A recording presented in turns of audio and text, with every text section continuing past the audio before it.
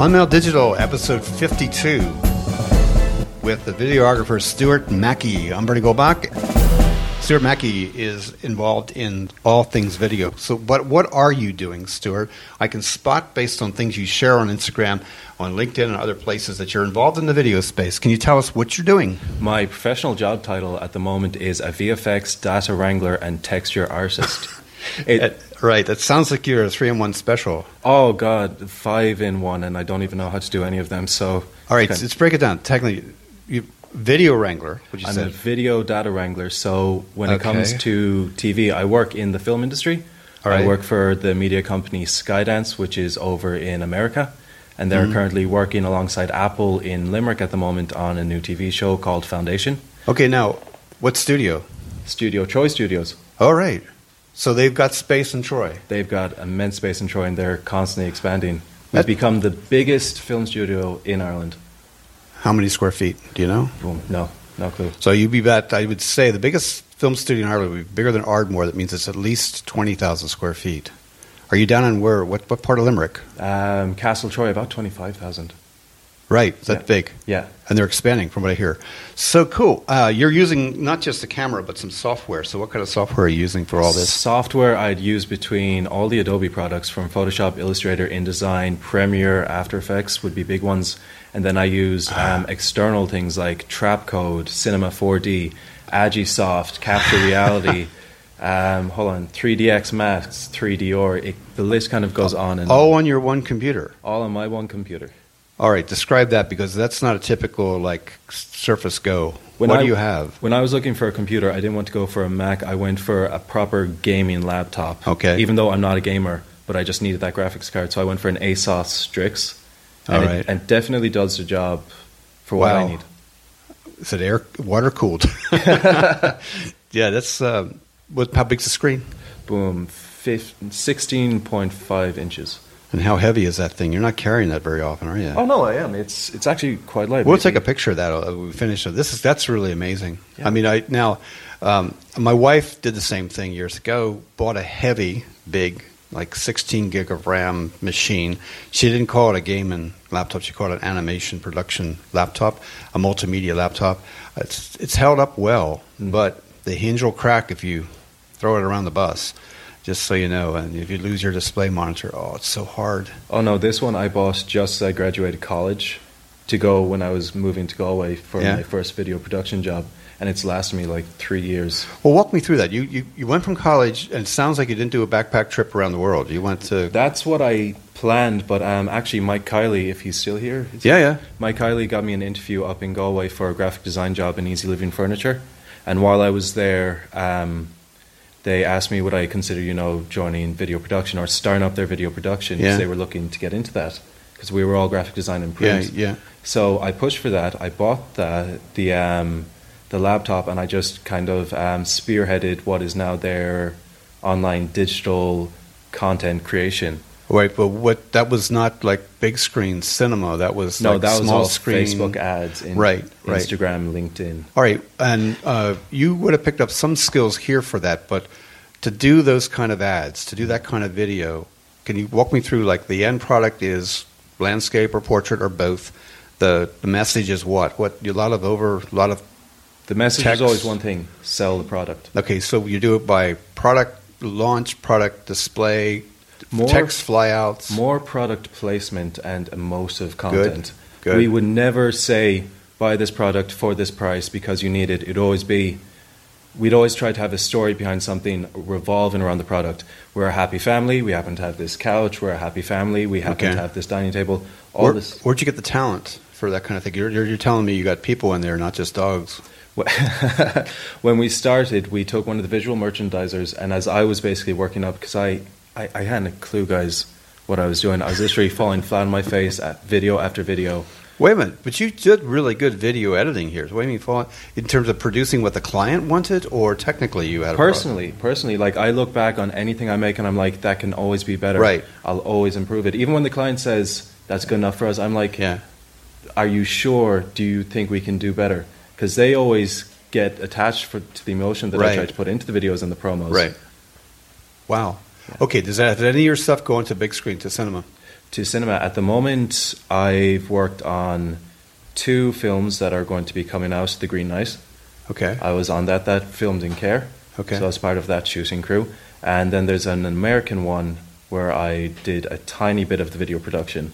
That's going to be in America at some point, like in 2021. Are you going to be listed in the credits? What? You'll be in the credits. I'll be listed in the credits. Yes. My IMDb, you know. Very good. Everybody needs an IMDb if you're a proper video artist. How about like for cinema ads? Have you gone to cinema ads at all in anything you've done?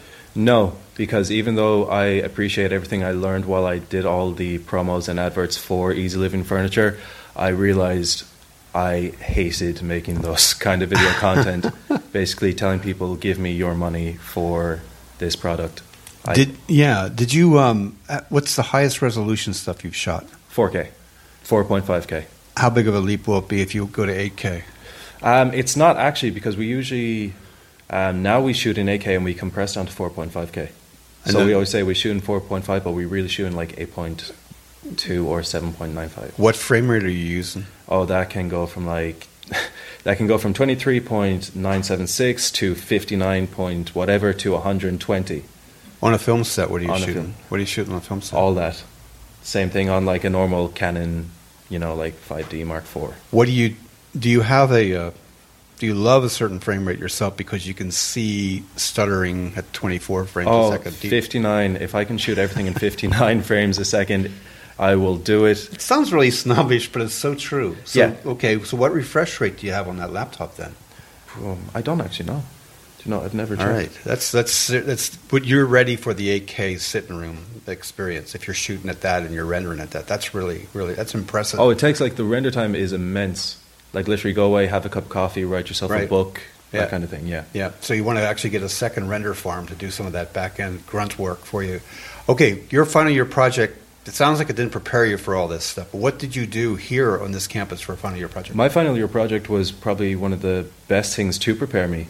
Okay. The motion graphics, the video side, the stills photography, everything that I put into my final year project, because when I was here, I was horrible, horrific at coding. So it was literally a case of, can I do everything for my final year project but code, which they allowed. Yeah. So I basically leapfrogged into doing things like shooting photo shoots. So I did that. My whole thing around was the Irish male mentality and depression, and how, you know, sports and fitness is able to help with that. So I went and I did a whole promotional ad campaign where I shot video, I did motion graphics and 3D compositing, I did photo shoots like I've said before, and all of this is what I learned while I was here. It prepared me for my job interview, which I am almost like set me up for what I was going to present in all these presentations and marketing campaigns. Sounds like you were ahead of the crowd with Easy Living Furniture because you had what they didn't know they needed at the time.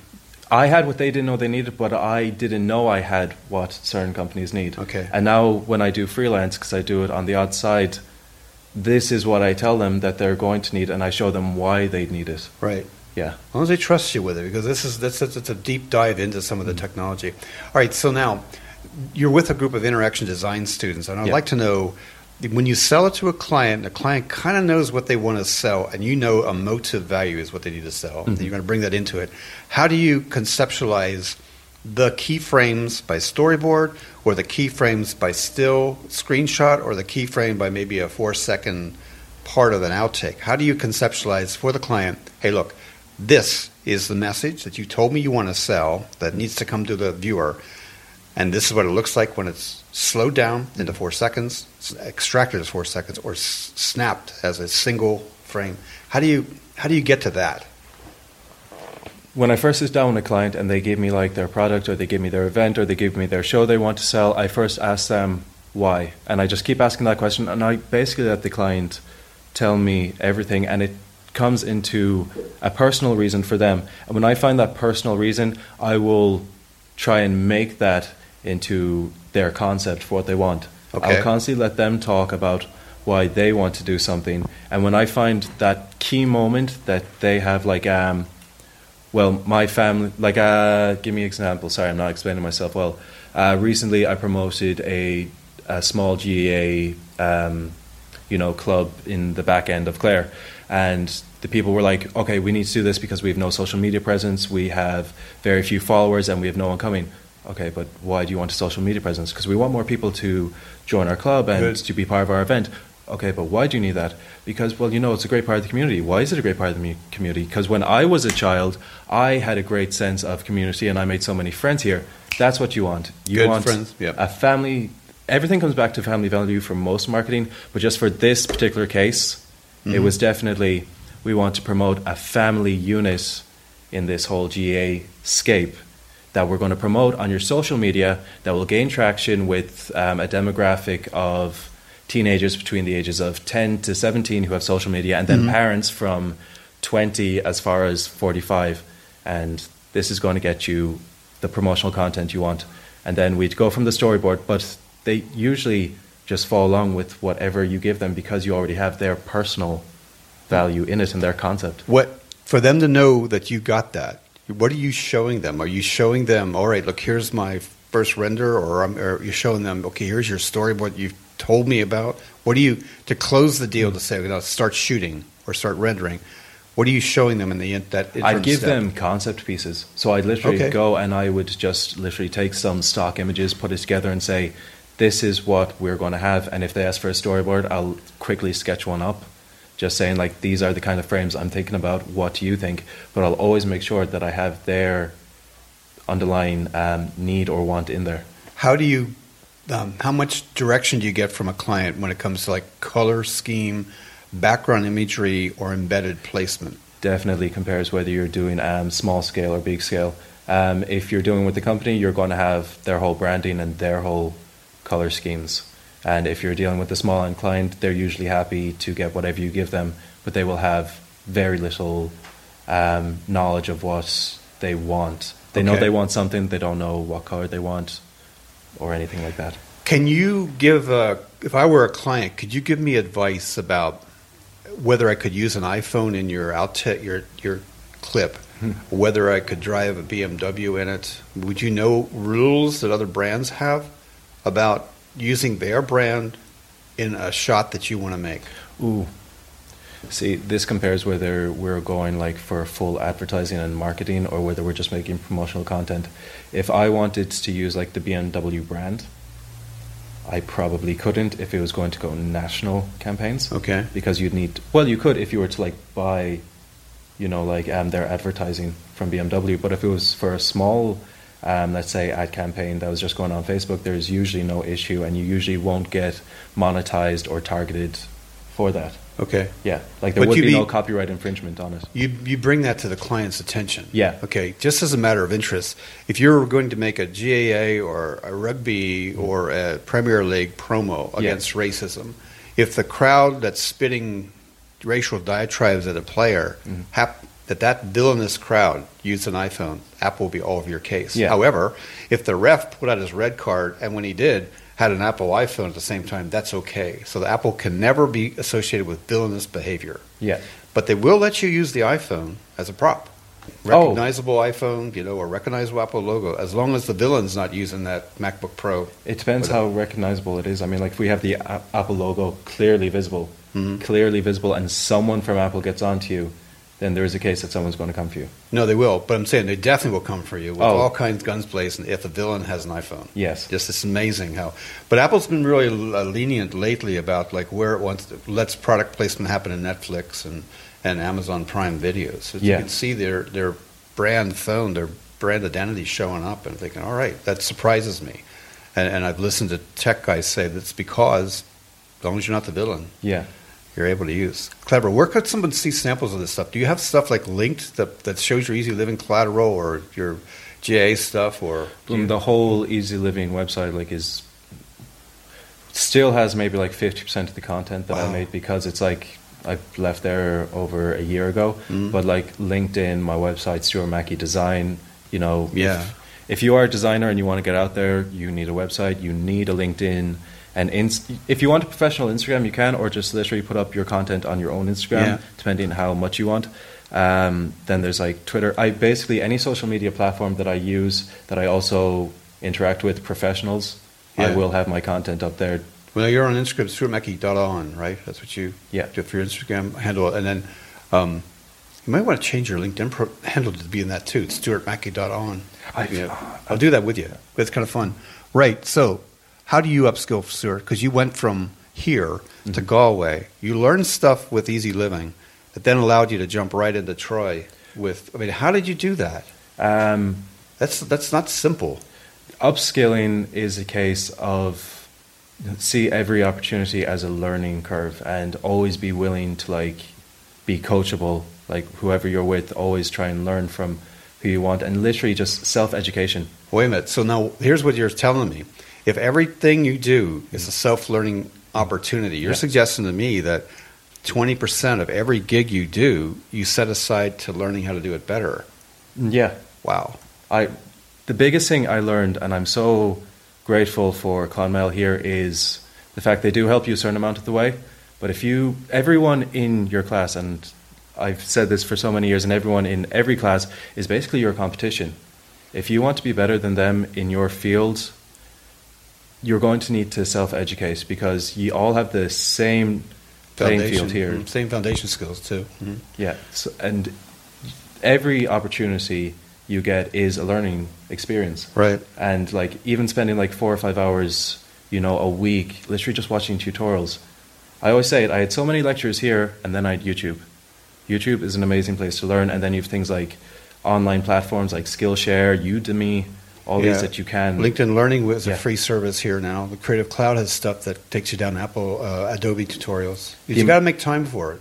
You do, but like all these you can utilize, like put you ahead of 70% of the curve in little to no time. You did a lot of upskilling here, and you've continued that process on the job. When you left here, what do you think your most valuable skill was? Self-discipline to do it. Now, to me, that translates into I got to hit the gym at a certain time. No, it does, because you have a time frame saying I am not going to turn into a mental midget or vegetable. My brain's not going to go to mush because I've spent too much time on screen. Mm-hmm. I mean, you had a certain routine. I was very disciplined when I was here. Right, and you picked that up definitely by year 3. Did you have it in year 1? Oh no, year 1 was all the takeaways, going out drinking. Okay. Yeah. But so when did it kick in? Second year, third year for sure. I think it probably kicked in. I think it kicked in second year when, I realized that I wanted to drop out because I had no interest in this course. But then I found my interest in the photography and the videography. So I didn't have that in first year. First year was mainly all the coding, which for a dyslexic, is kind of counterintuitive. We're limited by place and space. Mm-hmm. Place being like you can only have a certain number of hours in the day. Mm-hmm. Most people don't want to go to 8 o'clock at night. Mm-hmm. So you could probably have been exposed to those other modules as a first year student if it ran at a different time to fit into the limited number of times people. And that's a problem across all education. To be honest, in first year I was just like lazy. I did not understand what I had here. It's that has not. I mean, that you still see that now. People come in trying to figure out why are we here, and what's ahead of you, and then all of a sudden you get a focus. But the focal point, it's really cool to hear. The focal point came to you when you were in a module that you thought, I can do this. This is exactly what I wanted to do. I didn't know, and so now I'm wondering, could we have not exposed that prospect of better opportunities in second year to you when you were in first year? I mean, you might not have seen the other stuff. You were walking down the hallway and not figuring out somebody was doing this work. We need to make this more visible to people because it's a hidden factor across Ireland. Like 50% of everyone entering first year doesn't finish their first year, but it doesn't count as nutrition because they self-eliminate. But that's what you said. Like people needed to find their focus. Yeah. And for me, when I first came in here, I had the focus that I was going to be a web designer and developer. Mm-hmm. When I realized that it wasn't really going to be feasible for me. Yeah. I thought maybe I was just a failure. But then in second year, when I found the more creative outlets that didn't need me to, be very analytical in writing aspects. No, but you're analytical in doing what the job is now because to bring the focus of here's what my client wants. I'm going to tell my client what he or she wants based on concepts, written imagery, textual. You're giving all that back. That's really lovely. Would you ever be CERN, would you ever be interested in taking the skills you've learned to a higher academic level? Like there's an MA in creative leadership practice that are thinking about running here. It'd be free, but it does take time. Would you be interested in doing upskilling as a degree at all? Yeah. The last 2 years I've been like, I'm going to go back, I'm going to do my master's. And then, some job has come along and I've missed the deadline for the application. And then this year, this job is just like, it's taken me away. Yeah. And it's probably going to take me away in September. So I was like, I can't apply for some course. You got to carve out the time for it. But then, those things are kind of important. How do you stay in touch with other people in your space? You mentioned Instagram, you mentioned LinkedIn. Is there another special place like I at the Irish Film Institute on the third Thursday of every month because there'll be 3 or 4 A-listers there? Is there any physical place or electronic watering hole you'd go to say, yeah, this is worth it? A subreddit, for example, or a Slack group? The biggest thing that I go to is Instagram, mainly because I don't have the physical time to actually go physically meet people anymore. Okay, so you're scrubbing down as well as sideways. Yeah. Your stories. Okay, good stuff. You have an active lifestyle, I think. I respect what you've been able to do and stay fit. Can you define your active lifestyle? Either active Stuart, the videographer, or active Stuart, the guy who uses the gym for a creative outlet, by an image. If somebody were to conceptualize you and say, we have 4 images of Stuart, what would be one of those images that define you, the active lifestyle person? You would see me on the side of my bed, and you see my alarm clock saying 4 a.m. The second image, you would see me in the gym on a treadmill. No, not on a treadmill, on a bike. Which gym are you at? Right now I'm in a gym called Monster Pro Fitness beside UL. Yeah. But you'd see me on like an elliptical or something with a book in my hand. Oh gosh. No, it's not. Then you'd see me in work, literally taking a nap. Wow. Yeah, on my break. And the last image, you'd see me like leaving work at something like 9 o'clock. What I see is your rendering screens. Yeah. And I see some concept work. So I miss those other gaps in time. They're important structural points. Stuart, any questions for me or for the group? Because I want to just basically tell people where to go first, which is you can find what we're listening to by just asking your smart assistant for a Clonmel Digital podcast. We're trying to make a domain name. I have a domain name called clonmeldigital.com. We're going to make something where I'm talking to other graduates. So after this episode, you'll hear Joshua Farrell Hurley talking. He's in Spearline. Yeah. So you hear him. And then I'm hoping, so last question I have for you. What other voice would you like to hear? Would you like me to get Catherine O'Donnell? Would you like me to get Sheila Carew? Who would you say, I'd tune back in if I knew that this person was there and I listened to him on a treadmill? The first person I'd want to hear from is Aaron McLaughlin. All right. Yeah. We'll get Aaron. And I know who Aaron is going to want to have us get, who's hard. Aaron will want us to get Laura Piggott. And Laura's busy. Okay, questions for us before we shut off and say thank you, Stuart? Tell me about interaction design for you. Yeah, well, let me get that from unsuspecting punter. Geraldine, can you tell us what interaction design is? It's trying to make the best possible product for a user. Okay, that's fair enough, isn't it? Yeah. That's how about you, Joss? Would you add to that? Because you heard yes, because from teamwork, you asked the most questions. So, okay, so it's from you. Go for it. Just because we have to have gender balance here. What is interaction design from Joss? Interaction design for me is similar to what Geraldine said. Really, just like looking at a product and just designing the best thing you can, and how you interact with it. What we learn here is how you interact with different softwares and different designs. Yeah.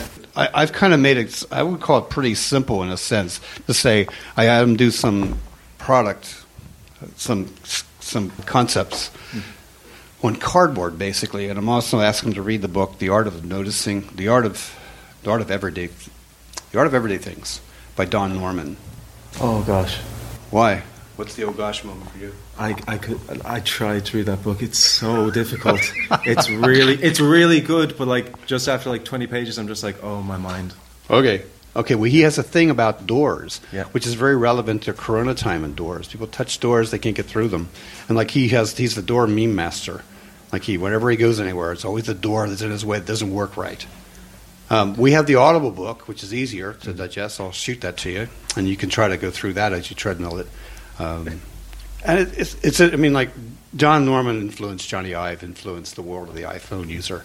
So it is relevant. Anyway, just to get back to it here, ClimateDigital.com. Ask your smart speaker for a Climate Digital podcast. You'll find more of this kind of exciting stuff. Background music from Andre Louis. Everybody listen to Andre. Good tracks. He has thousands of gigs of stuff available. I'm Bernie. That was Stuart. Dara, thanks for doing the recording